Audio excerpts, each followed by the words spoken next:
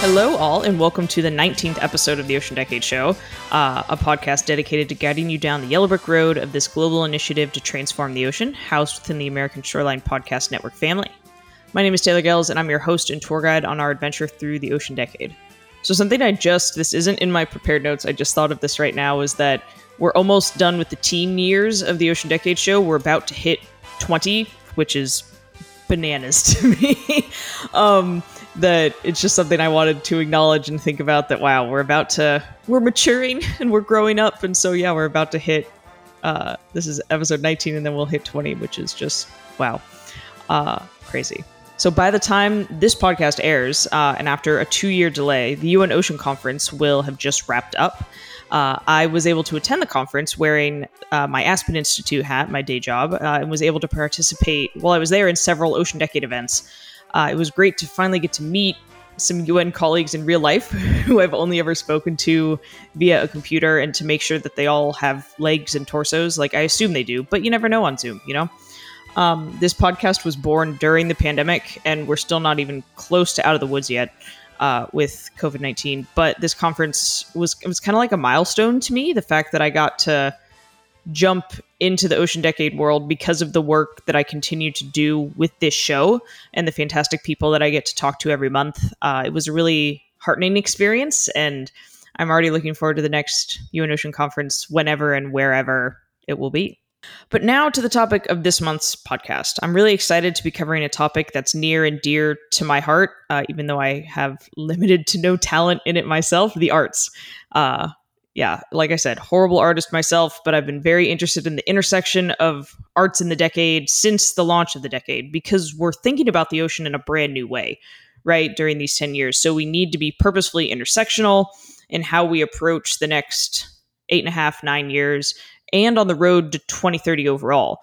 This can't be a topic that we start thinking about in 2025, 2026, and then realize, oh, we should have thought about this at the beginning. So I'm glad that that my guests today are already thinking about this, and that we're working to integrate it into the decade overall. So there are many different ways that I've seen, from my perspective, that the way that the arts are being incorporated into the Ocean Decade, and I hope to cover many more projects that are focused on this topic.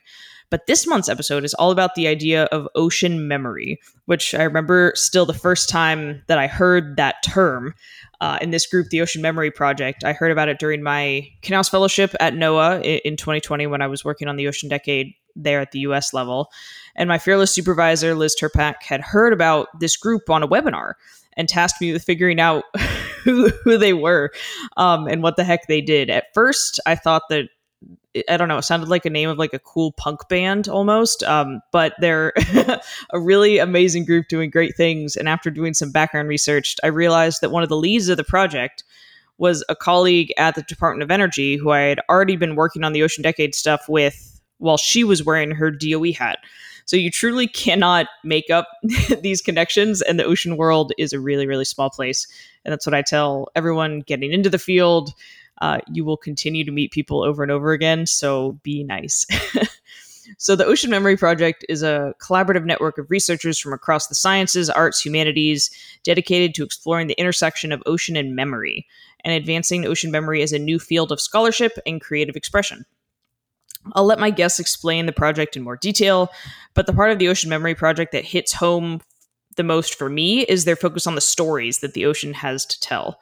OMP, I'm not sure if that's what their acronym is, but I'm bringing back the acronym of the month on the spot here that we've done in previous episodes, and then it had a little bit of a lapse.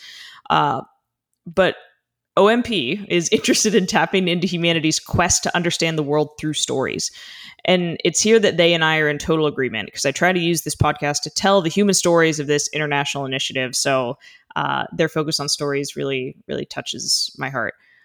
And as described on their website, they say that through, quote, exploring ocean memory, they wish to embrace the wide diversity of stories, from precisely scientific to abstractly sensorial, in order to generate new knowledge and paint complex yet clarifying pictures that increase our understanding of the deep rhythms of the nature that surrounds us and includes us, which is super important. As a social scientist, we are part of the ecosystems. Humans are intricately part of the ocean ecosystem, and we cannot forget that. So I'm really excited to talk to my guest today, not only about the Ocean Memory Project, but their perspective on arts during the Ocean Decade overall. So thank you so much, Heather and Daniel, for being here today. Very glad to be here. So please, maybe Heather then Daniel, introduce yourself and what has been your path to the Ocean Decade. Yeah, so I'm Heather Spence. My background is actually marine biology and music. And so my DOE hat, my Department of Energy hat that I wear, I actually advise on, among other things, marine bioacoustics.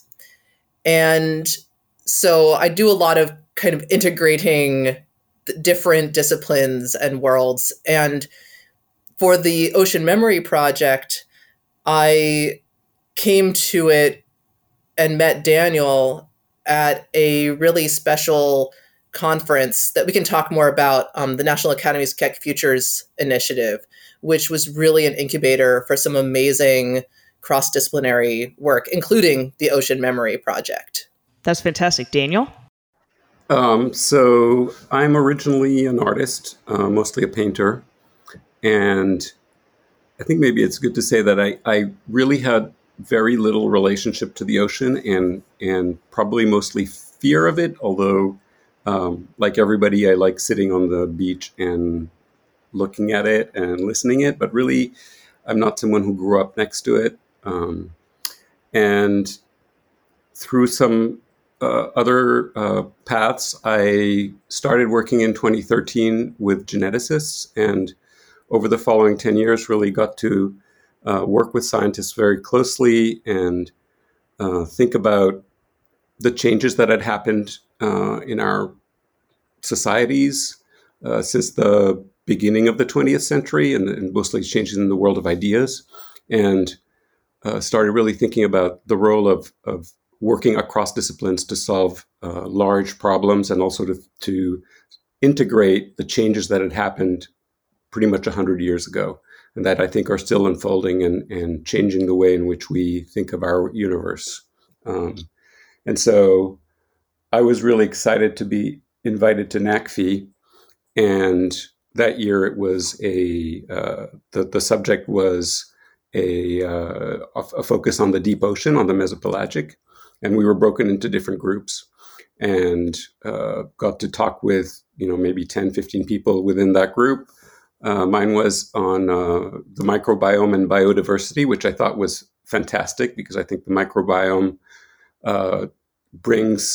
is going to completely change our sense of who we are as individuals, because we are now thinking about how we are connected through all of these microbes, and that we're no longer just human genetic material. We're actually already a polyorganism. And I think what was really striking in meeting oceanographers was that it became really clear very quickly how little we know about the ocean, paradoxically, and how a lot of the efforts were kind of shining a light at the bottom, 6,000 feet down, and seeing what you might see within the sphere of your light. And it made me think of one of the things that I'm really interested in is negative space, which we think a lot in visual arts. And it seemed to me like the ocean was one huge negative space for humankind, that we are really land animals, even though we came from the ocean, and that the ocean in some way, all of the things that make the ocean in some ways exclude us as air-breathing, land-walking animals. And so that was the beginning of my kind of fascination with working with oceanographers and thinking about the ocean.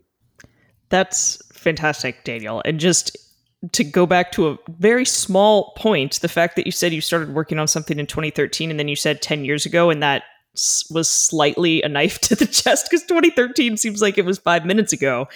And it's just cool that I don't think a lot of painters would like to talk to Mike about microbiomes and things. So it's just fascinating, the combination of people who work on this project and who really met at this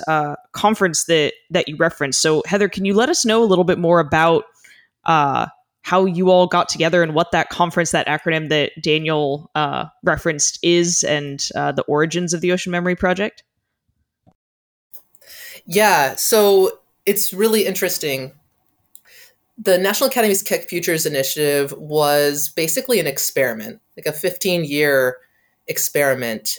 And it was really looking at what happens when you bring people from different disciplines together in a conference, and then and this is not your ordinary conference. It evolved over those years as an iterative process, but we're not talking about your typical, you go there, you have your 15-minute talks and your sessions and maybe your, panels and whatnot. This was a really very fluid, organic, chart your own adventure kind of a gathering.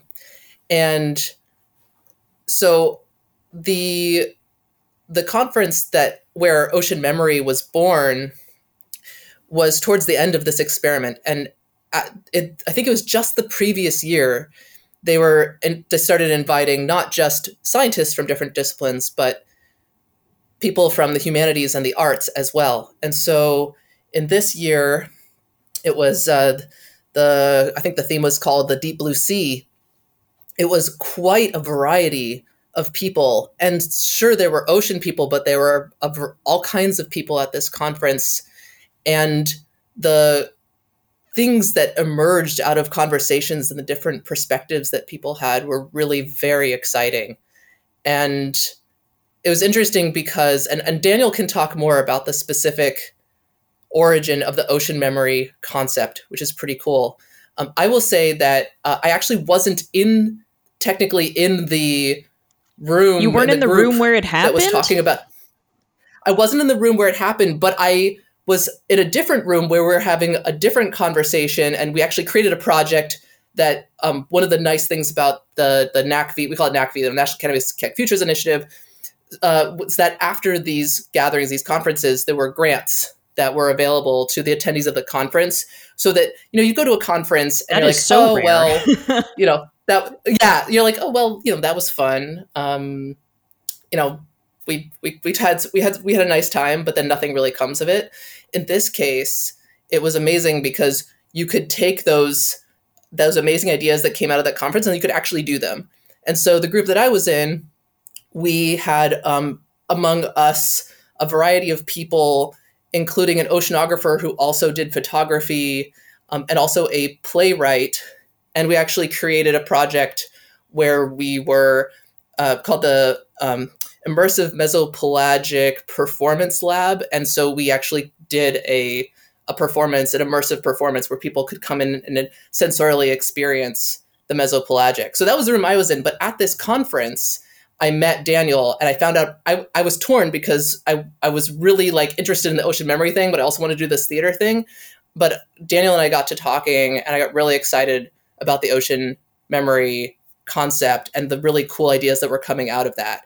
So I think Daniel, you should talk about that the birth, that moment of ocean memory. So first, to say something else about NACV, it's not only that there's potential funding at the end, but that the task at the beginning is to talk to people who you normally wouldn't be talking to, who you might have a hard time understanding, and come up with sort of unfundable concepts. So there was a specific ask that there's a regular funding stream for science. And then there are things that don't get funded because they're a little too far out. And we were specifically asked to just think about in that space, and then to come up with ideas, to present them to the group, to gather sort of people chose which idea they wanted to work with. And then we had a day and a half to sort of to make a presentation of the idea to the complete group. And then we had 2 months to go back and make projects that could be funded. And so it was really interesting to be told from the start that we had a license to go as far out as we wanted, and that would be welcome. And that's quite unusual, especially coming from, in this case, the National Academies of Science, Medicine, and Engineering. It's not, you don't expect initially as an artist that that's going to be the place where you're given license to kind of dream, right? So that was the beginning, the setting. And then we met, I think there were maybe 15 people in our group. As I said, it was, each group had, you got to choose which group you wanted to be in originally. There were 5 different groups. And the one I chose was microbiome and biodiversity. And so, you meet and everybody, sit in a big circle and you introduce yourselves and start to just have a free range discussion. And then after lunch, there were two sort of National Academies guides, and they come back and they say, we were told that we should start coming up with ideas because time's running out. And we'd been talking about all sorts of things, thinking about exchanges in the ocean as currency, sort of literally currency. What are the things, what is the information or the value that's being exchanged between organisms or systems? We'd been thinking about, obviously I asked about the negative space, what don't we know? How do we get to start to understand what we don't know? So there were all sorts of ideas that were floating around. So we basically took, I think, 15 minutes to write ideas. And one of the ideas that came out right at the end was, does the ocean have memory and what form does it take? And so after that, we kind of continued the discussion and pretty soon kind of focused that was the idea we wanted to work on. And we got to present it the next morning, and a bunch of people joined the project, or joined the presentation, or joined the thinking through the ideas. And I think what was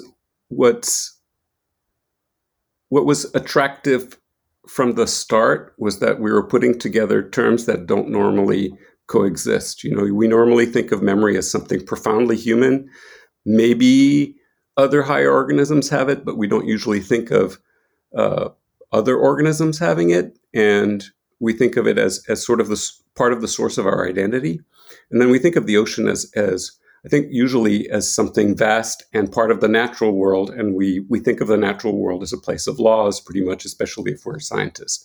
And so to put those two together really creates a kind of cognitive dissonance in which meaning can start to expand, sort of like the Big Bang, It's like engulfs into there. And because it was a transdisciplinary conference, although we didn't really use that term then, it was more interdisciplinary.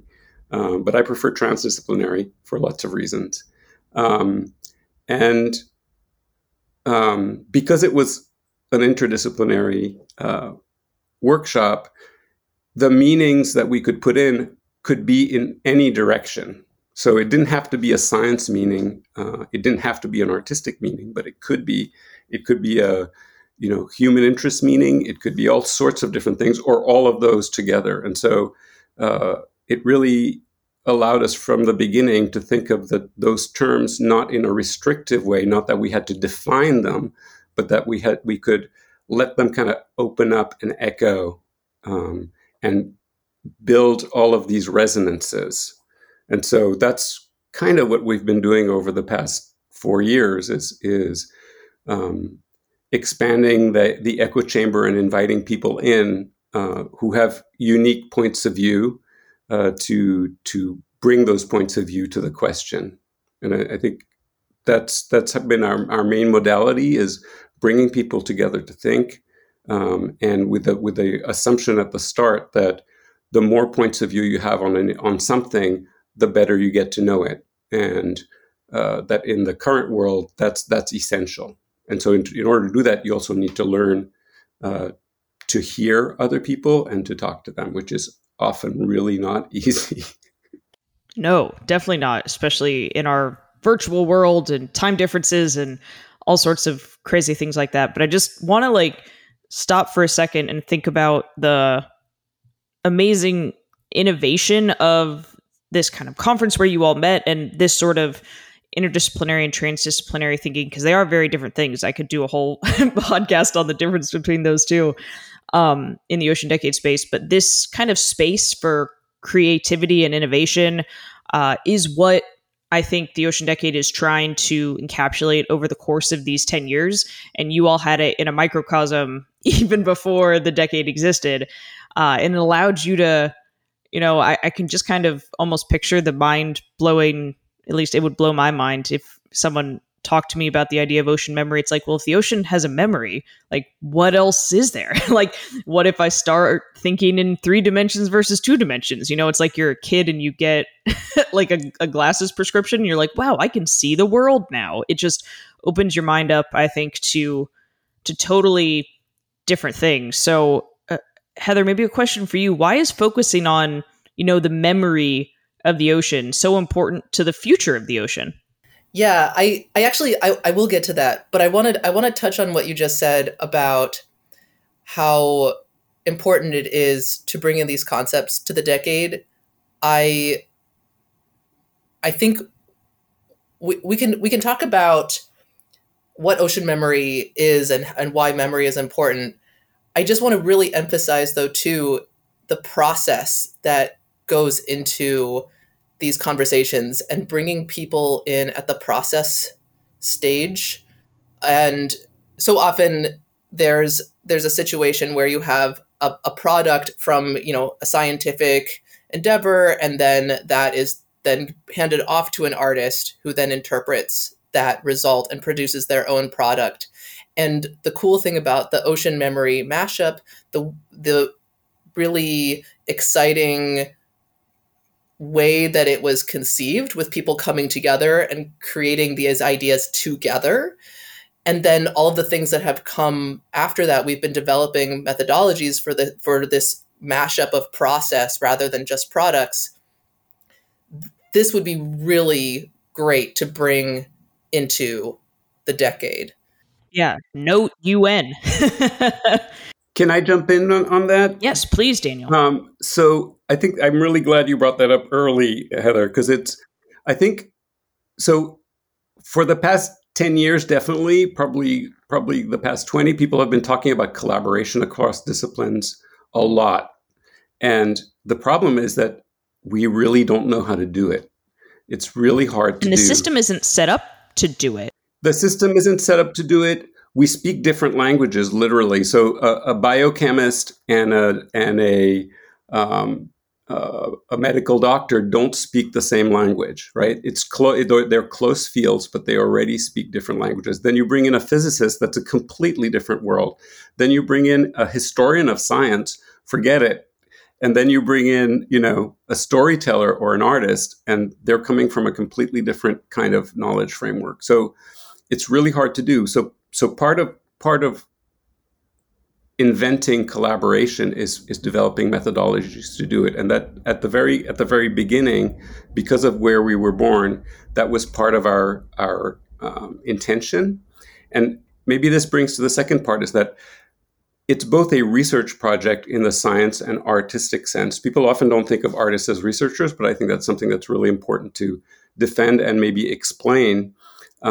But it's also a community project. And from the beginning, the idea was to develop a community of people who were interested in speaking together and who would grow that process, kind of develop new ways of doing it, and kind of develop a space in which it's okay to not know, it's okay to ask stupid questions, and it's okay to bring your sometimes non-specialist but specific point of view to any problem. And we know from the past, 10 years, definitely of development on the internet, that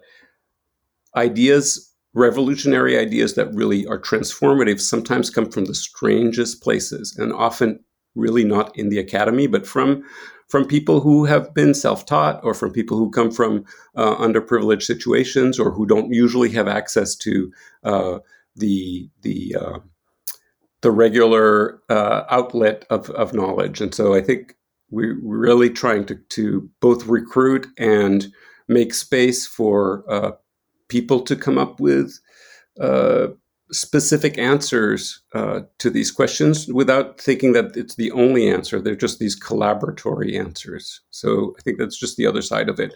And that's also something that would be, I think, useful both to bring to the decade and also for us to get from the decade, in the sense of there are lots of collaboratory and community practices, and ours is one. And it'd be really interesting to have the decade be a kind of fertilizer for these different ways of collaborating to meet.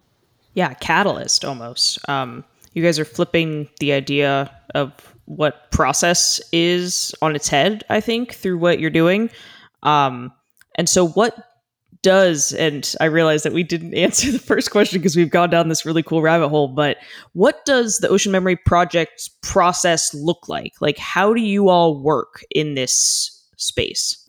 Yeah, and I can actually tie those two questions together. I love it. So, because I hesitate to say specifically like why ocean memory, or like why memory and why these things. Like, I could give you my personal perspective. One of the things I love about this project is that it is community. So any person you ask in this community, and by the way, this is an open community. So if people want to join the community and like join this like creative, great bunch of people doing a whole variety of really cool things, like, please, you are more than welcome. I will give you space at the end that we can, figure out. I always want to make sure people know how to get involved. So we'll make sure to do that. So, but every person in the community is going to have a different definition or idea about what ocean memory is and why it's important.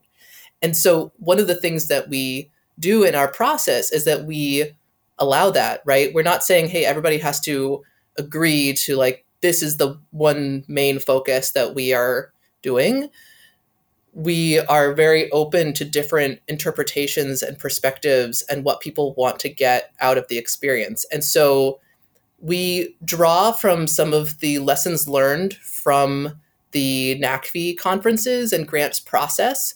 And so we've kind of created our version of that. We have gatherings and we have grants that we give out, and we have developed and are still developing methodology to really promote this kind of transdisciplinary engagement so that all the voices can really contribute, and so that we're really working together and creating interesting, potentially transformative ideas and projects.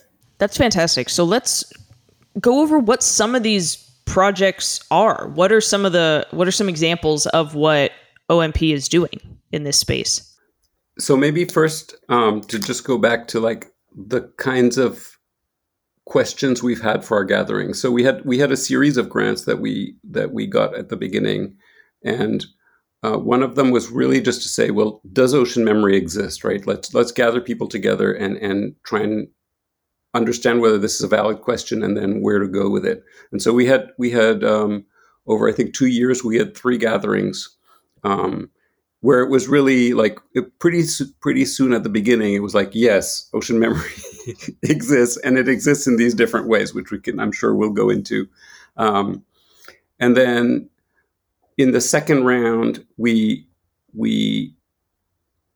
wanted to work at a larger scope and start to try and map out what are the directions in which we can think about ocean memory. And so we developed a proposal for a 4-year project in which we're pretty much halfway, in which we'd have a series of gatherings around different themes. And so the first one was thinking about ocean memory with cognition and genomics. So both in like the short time scale of thought and the long time scale of the genetic record or genetic processes.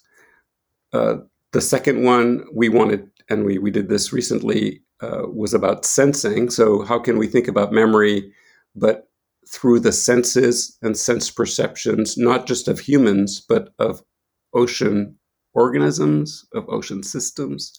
And maybe it's important to say that quite early, what appeared was that to us was that memory isn't necessarily history. It's something more. It's not just the accrual of information, but it's the use of that information to predict future outcomes or to influence them. So organisms do this a lot. They learn, for example, that the sun rises on this fairly regular calendar, and they go down in the water column and come up in the water column to match that. So they've learned that this is happening, and they're modifying their behavior to adapt to it. And so we wanted to think about what does the sensory picture look like for that? And then we have an upcoming one, which is going to be this fall, which is about what I call dementia and memory. And so thinking about dementia and pollution, so thinking about interruptions of memory, of madness, and pollution, and those things can be sort of thought together in different ways. Again, fairly early, we realized that if you talk about memory, you have to talk about forgetting. And forgetting is not necessarily the opposite of memory. In fact, memory is a selection process. And in order to select, you have to let go of information. So there's a forgetting, remembering dyad that's kind of generative and not oppositional. But there's also loss of memory, which is a different thing than the initial kind of sorting process. And we really want to think about how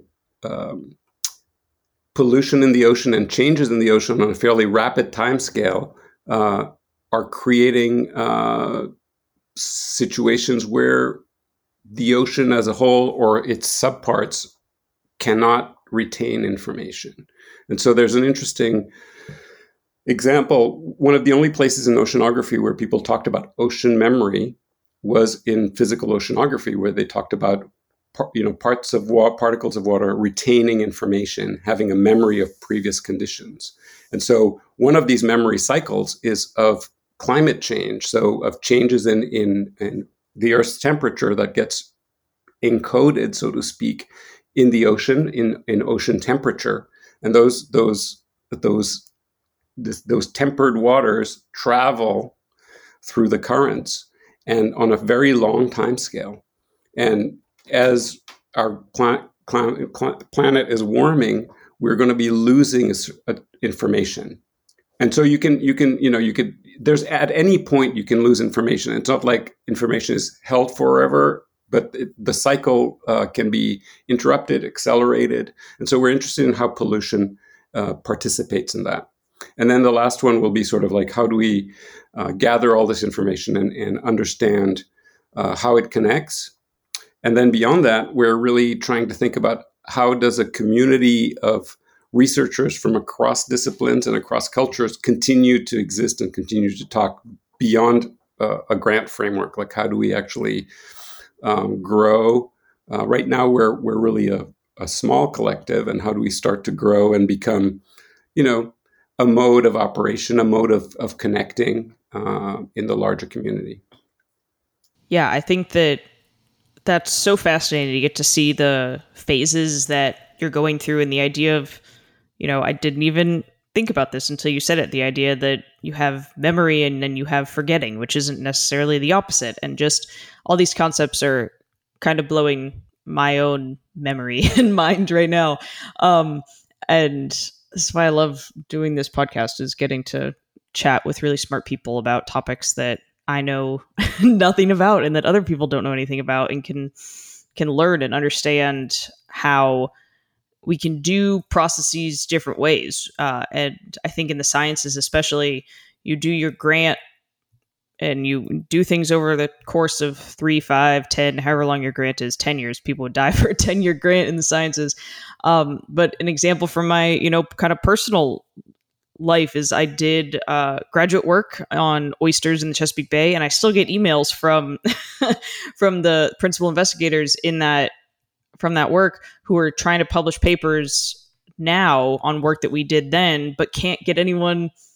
Everyone's moved on. They've done different projects. They're doing different things, and there's no memory, it seems, connecting us back to our past and helping us learn. And so I think that's something that the Ocean Decade really needs to take to heart and learn how to remember better, and how to incorporate that into all the ways that we we do things, and to start doing that, right now. That, like I said, when this airs, the UN Ocean Conference will already have happened. And so I hope that by the time I do the 20th episode in August, I can talk a little bit more about it and hopefully see some of these pieces incorporated in there. But if not, then we have more work to do over the next, few years of the decade. Yeah.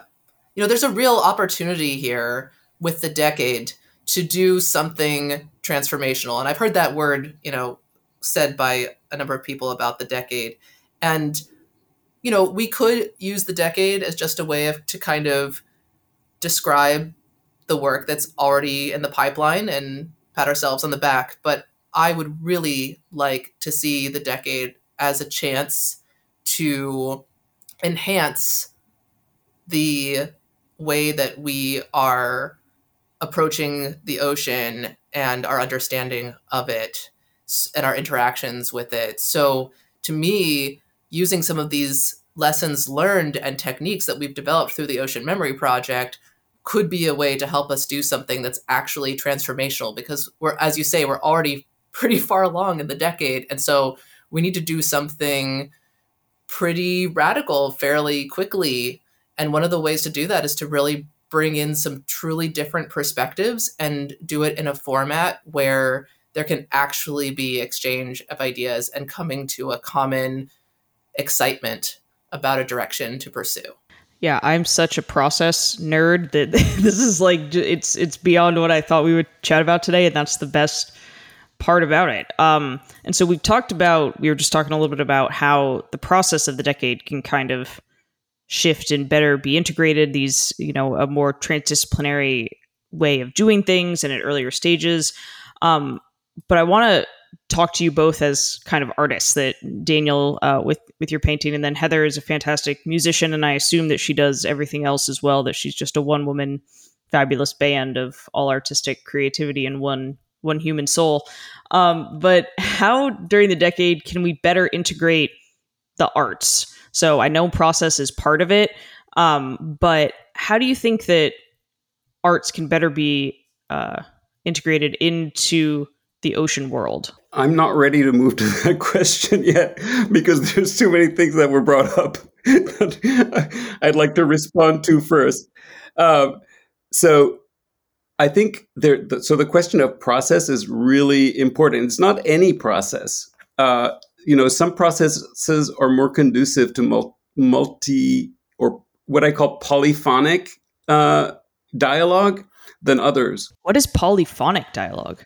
Well, so polyphonic just means like multiple voices, right? And so it's used in music to say something that has lots of different voices in it. Yeah, I have to jump in on the polyphonic thing, because like one of my hats is I do early music, and I think it's a really great reference, because if you think about like Renaissance polyphony, one of the things that's cool about it is that every line works together, but every line is important. So it's not like you have melody and then the backup harmony. Every line is its own like solo, and then they work together. So, okay, go on, Daniel. Yeah, that's great. Thank you, Heather. That's great to actually have that as part of as part of the image, because the images are grounded in experience. They're not just neutral things. And so so here is what's fun when you're not part of something, is that you can kind of lay into it, right? So I'm not a scientist.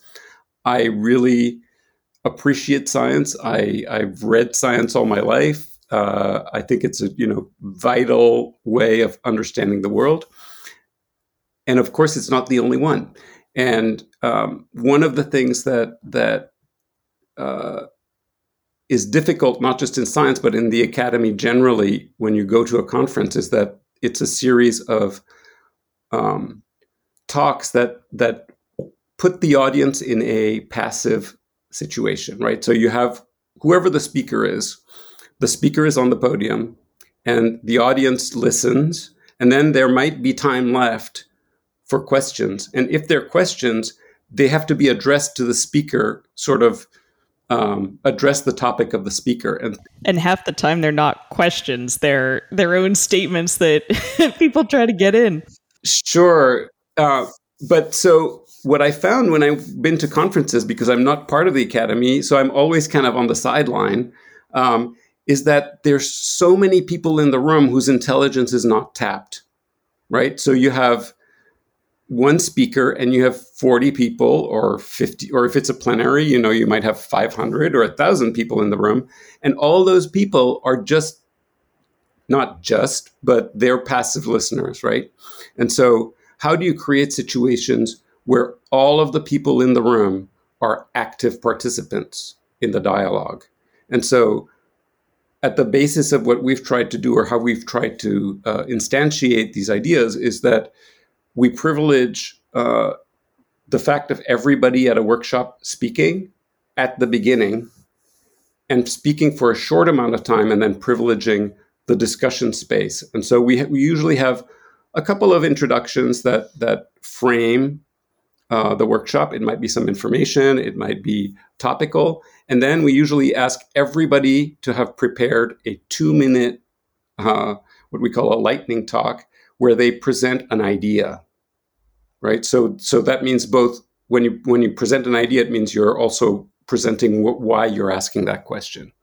And so what it creates is that everybody there is kind of on their toes, because they are participants. They're not there sitting back in their seats and listening. And so you then have very, very active and engaged participants, and very active and engaged discussions, and they go in very active and engaged directions. So where everybody is at the table and everybody has a stake. And so I think that's something that you can take in lots of different directions and in lots of different situations.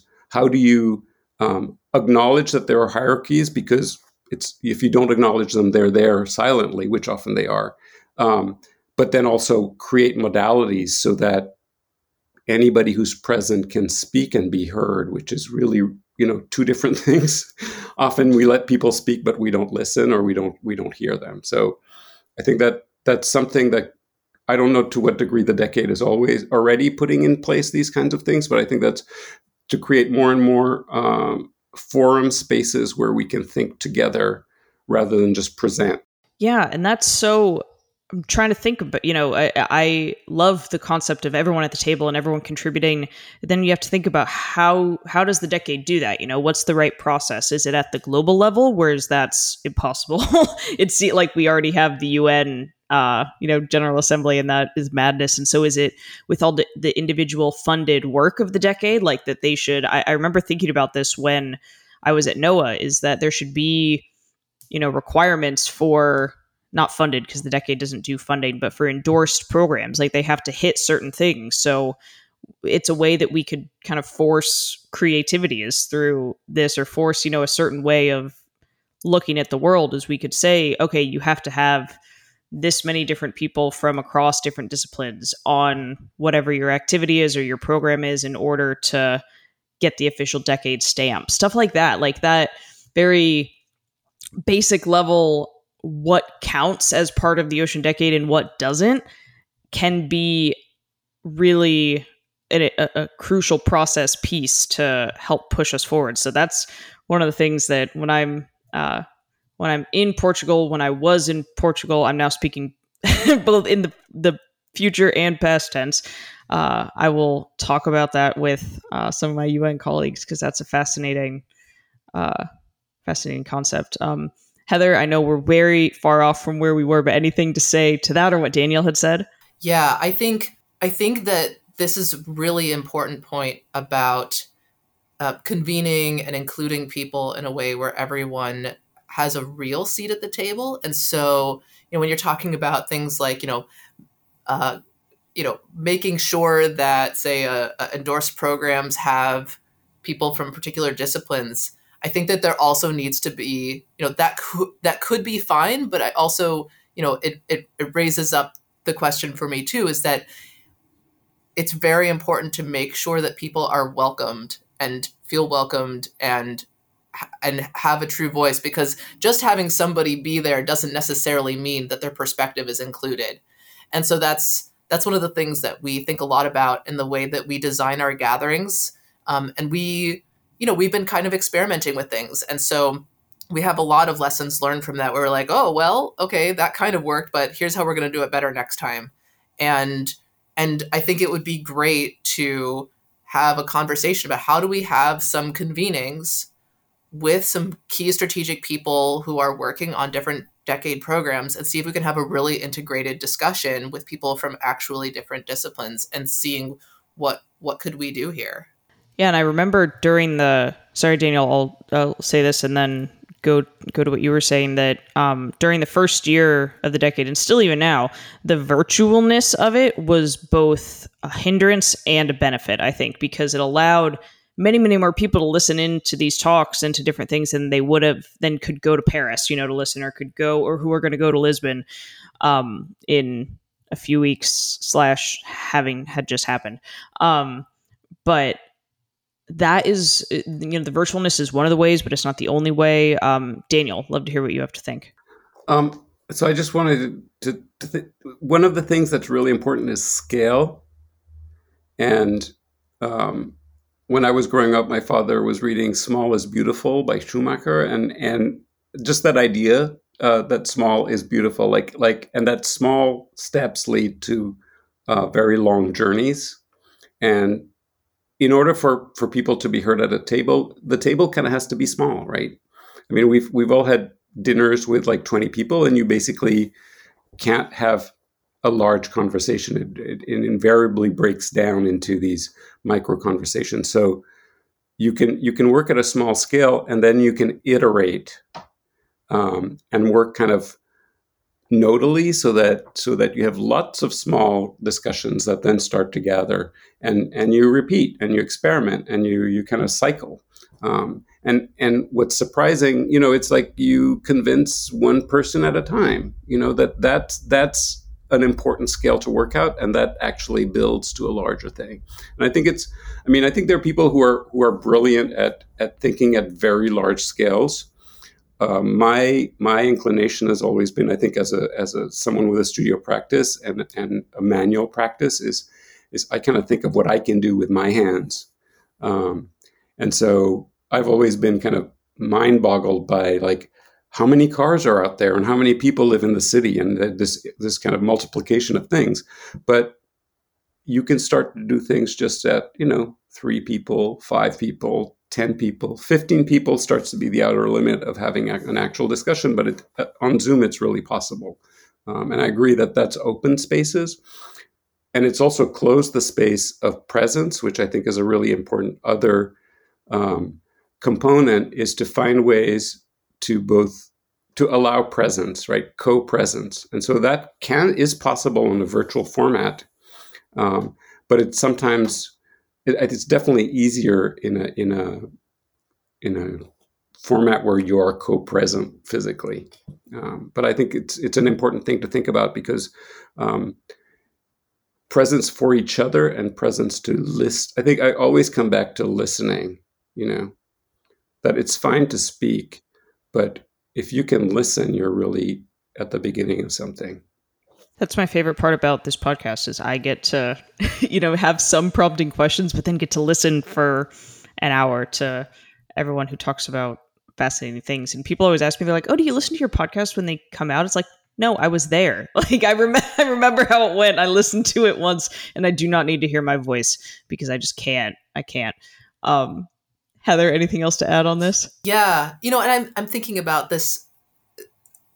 I don't think that everyone who's involved in the decade would need to be involved in the integrative process stages of things. It may not be everybody's cup of tea, and like that's okay. We're all engaged in ways, in different, we all have our ways that we get engaged, and that's fine. I wouldn't feel like we need to like force people to come to the squishy ocean memory way of doing things, right? But some people need to be involved in the process stage. Some people might be like, okay, you do your like weird stuff, and then like tell me when you've figured it out, and then they'll be like, oh, that's a really cool idea. So I think thinking strategically about, as Daniel says, small gatherings with people who really want to be there, and having a variety of kind of a good variety of perspectives to create the right dynamic. And I also will say that I think it's also important to have people who have a foot in a couple of different worlds who can kind of help as translators. Who wear all the hats. Yeah, exactly. That kind of helps, because sometimes things can get stuck because there's some like misunderstanding happening about like the culture of how things are going, or like a word that's used. And sometimes people who have that kind of, a foot in different places can help to unstick things. And so, yeah, I don't, when I think about myself, I don't think about myself as like, oh, I'm a marine biologist, like, and I'm also like a musician composer. Like for me, I think about things integratively, but because I have these different facets and like ocean acoustics and various things like that are inherently interdisciplinary. So then I think about these things like, how do we use how do different disciplinary cultures view each other, or how can they intersect productively? And so that's, I live in that space a lot. And so I think this integration can happen successfully, but it does require a bit of planning the dynamics. Yeah, it's all about, I thought we were going to talk about memory and art, and we're talking about the importance of process in the decade, and you have to go with the flow sometimes, and then you have to kind of push things forward and make sure the right people are in the room. And that's exactly what this conversation has been to me, is that the right three people have been in the virtual room to help us think about these topics. Daniel, do you have one other thing to say before I start bringing us to some of our wrap-up questions? So first, I wanted to just give a couple of examples of what ocean memory can be. And so they're both examples in science, but maybe Heather can come up with other examples.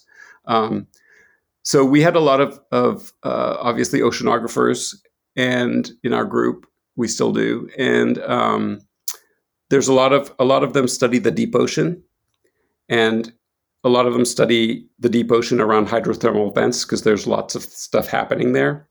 And one of the concepts that came out around the ocean, around deep hydrothermal vents, was that so there are a bunch of organisms that are well adapted to any one of these vents, and the vent has a particular kind of chemical output, temperature, pressure, etc. And we used to think that there were only a limited amount of organisms that were present, those that were best adapted. It turns out with now that we have better genetic testing and environmental genomic tools, that yes, there's a large proportion of these organisms that are well adapted, but then there's also organisms that are progressively less and less adapted, but that are always present. And it creates a kind of, graph with a peak where there's a few organisms that are very present, and then less and less and less, and you have a very long tail of organisms that are really not very well adapted, but that are present anyway. And what's really interesting is that those organisms are kind of a memory of other situations, of other configurations of what a hydrothermal vent could be. And if the vent changes for any reason, plate tectonics, the vent might get clogged or whatever. I have to go to my colleagues for some of the specific examples, but one of these very rare organisms might become the dominant one.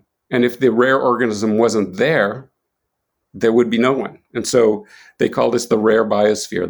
There's this memory that's kept in the biosphere, that's there, that's latent, and that can be reactivated if the situation is appropriate. So that's one of them. And the other one is more from general microbiology, is that we as humans transfer our genetic information in a linear way down the generations. But bacteria and other microbes do this thing called lateral gene transfer. And so they can actually share genes and acquire genes in their lifetime and integrate them into their genome. And so if you have a species, they have what's called, they have a core genome, which is, say, the E. coli in this environment has about 1,000 genes, and it's probably, I don't know how many genes E. coli actually has. But so they'll have a core genome, and then the species as a whole, the larger species, will have what's called a pangenome, which is a shared genome that can be passed back and forth. And that, again, represents adaptations to specific different environments. And the fact that pangenome exists allows the organisms to evolve and adapt very rapidly to changing conditions. So when I learned of these two things, I was like totally blown away. And thinking about ocean memory allows you to think about these processes rather than sort of, oh, here there's one cell or here there's one organism. You really start to think about the ecosystem in a much more integrated way. So those are just two examples. And then I wanted to just touch briefly on the role of art, and maybe not examples of art, but more that artists are taught to see the world in particular ways, often to think deeply. But when we think of artists, we often think about creativity. I think it's actually much more about research, and in some ways, it's very similar to science. You could say both arts and science observe the world from a point of view and try and describe it to the best of their ability with the tools of their tradition. And so those traditions have different rules, but the stance is very similar. And so, but when you have different rules, you can also reach across the aisle and ask a question that your neighbor discipline doesn't know how to ask. Like, what if the ocean had memory? And so I think not just by having art present, but by having different disciplines and different cultures with different sets of rules and different ways of seeing the world, we kind of create this interchange where people can ask questions differently within their own space. So if I speak to a scientist and learn about the pangenome or about the rare biosphere, it explodes my artistic world. It really changes the way ultimately that I think about my practice, that I think about the things I make, et cetera. So I think that's kind of what we're looking for. And I think art is just one modality or one way of asking questions that can intersect with these other ones. No, that's fantastic examples, to really, it is a very, squishy, I think, to use the word that Heather used, concept. And so for people like me who are a little less squishy, providing some, examples always helps, get my brain moving. Heather, anything else to add there? I can provide a kind of artistic, scientific mashup perspective, thinking about how ocean memory is transforming the way that I think about my research practices. So I think one of the things about ocean memory is that it really entices me to think about time. And I think a lot about the concept of sampling. So sampling in research, thinking about marine biology, is you kind of are examining some small area or moment in time, and then you're kind of extrapolating and thinking about something bigger and thinking about what do we really know about that. That gets you thinking about like selective memory or, the individual perspectives that can be had and then how collectively that comes together. And so, and I think about like duty cycles and how, limits on energy and battery power, limit our ability to record continuously or record across greater geographic areas or over long time periods. And so really thinking about this concept of time, and I bring together my marine biology, music composing selves and kind of play. I record sounds in the ocean, but I kind of jam with them and invite others to do so, and have this kind of iterative, exploratory, science and artistic process in examining the ocean soundscape. And ocean memory is a way that kind of opens me to think about different aspects of the temporal patterns in these soundscapes. I love that jamming jamming with the ocean. That's just such a perfect way to describe what that is. So as we're moving to wrap up here, we've kind of touched on this, I think, throughout our time together. But for both of you, what would constitute a successful, quote unquote, ocean decade? You know, something to do with ocean memory, with the arts, with the process. Daniel, then Heather. Well, before any workshop, we think a lot about what's going to happen during the workshop, but what's really important is what happens after the workshop. What happens when we leave the workshop? And so I think, focusing for 10 years on the ocean, that's fantastic. But what happens afterwards? How do we use this as a catalyst to, transform the way in which we think, see, and engage with the ocean? So for me, it's been kind of, as a non-ocean person, it's been transformative to be in this project. It's transformative to start to engage with people from across ocean science and ocean humanities. And so I really, I think there's an opportunity now, given the importance of the ocean to our planet and to humanity's survival.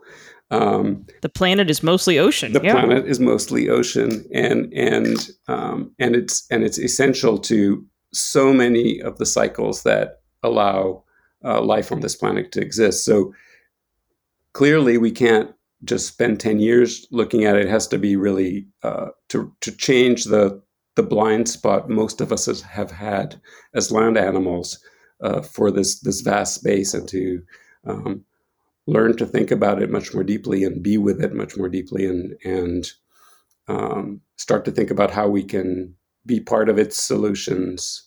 I think a lot. When you were talking earlier about stories and human stories, I think one of the things is the non or the more than human stories that we need to learn to hear. So I think that's one of the focuses also about ocean memory is through our imagination and through our embrace of knowledge and of the world, to start to hear the non or more than human stories and what they have to tell us. I love that. Heather? I agree with everything that Daniel said. I think that a successful ocean decade would have created a really integrated and inclusive community to carry on the work beyond the decade. And I think it really comes down to the people who are going to be working on this together and learning how to work together and having there be mechanisms so that people can act on their mutual discoveries and have a path forward so that they can continue to explore these discoveries. So much like we had at the NACFE conferences, where there were opportunities afterwards to pursue these ideas further, the way that we are also carrying this concept forward with the Ocean Memory Project, I think that fostering community and also creating mechanisms for people to do things that are a little bit risky or weird or involving multiple disciplines, allowing there to be new metrics for success that are not residing in solely one discipline. These are all things that we need to establish a healthy, thriving community to carry on the work during the decade and beyond. Yeah, those are both fantastic answers, and I love where this episode has gone. So thank you both so much for being here with me today and for sharing the Ocean Memory Project with all of us and your perspectives and your vision for, the next 8.5, 9 years. So where can people go to learn more about your work and potentially get involved? So we do have a website. It's constantly evolving and sometimes not fast enough. So it's oceanmemoryproject.com. And we have an email which you can reach us, which is oceanmemoryproject@gmail.com. And then there's also social media that maybe Heather can give the links to. Yeah, so we are on Twitter and Instagram. You can, if you search for the Ocean Memory Project on either one, you should find us. And we would love for you to connect with us on any of these platforms. And if you're interested, come check out our community and possibly join in the conversations. And I think in circling back to your question about the decade, and I think what's important for us is to connect people when they're present, and then allow them to, or facilitate them connecting beyond when they're co-present. And so, the minimum thing when you invite people is that when they leave, they have everybody's contact information and they have the license to reach out to anybody and to go where they want with them and to come up with new things. So inviting people not just to participate, but to propose, to take over, and so we'd love to hear not just of people's interests, but of their ideas and the things that they'd like to bring to the Ocean Memory Project, if that's what they're interested in, that dialogue or that polylogue. I love that, finding collaborators and eventual successors, and to just keep this process moving and going. Thank you both so much for joining me today, and thank you all for listening, and we'll catch you next month. Thanks for listening to this episode of the Ocean Decade Show.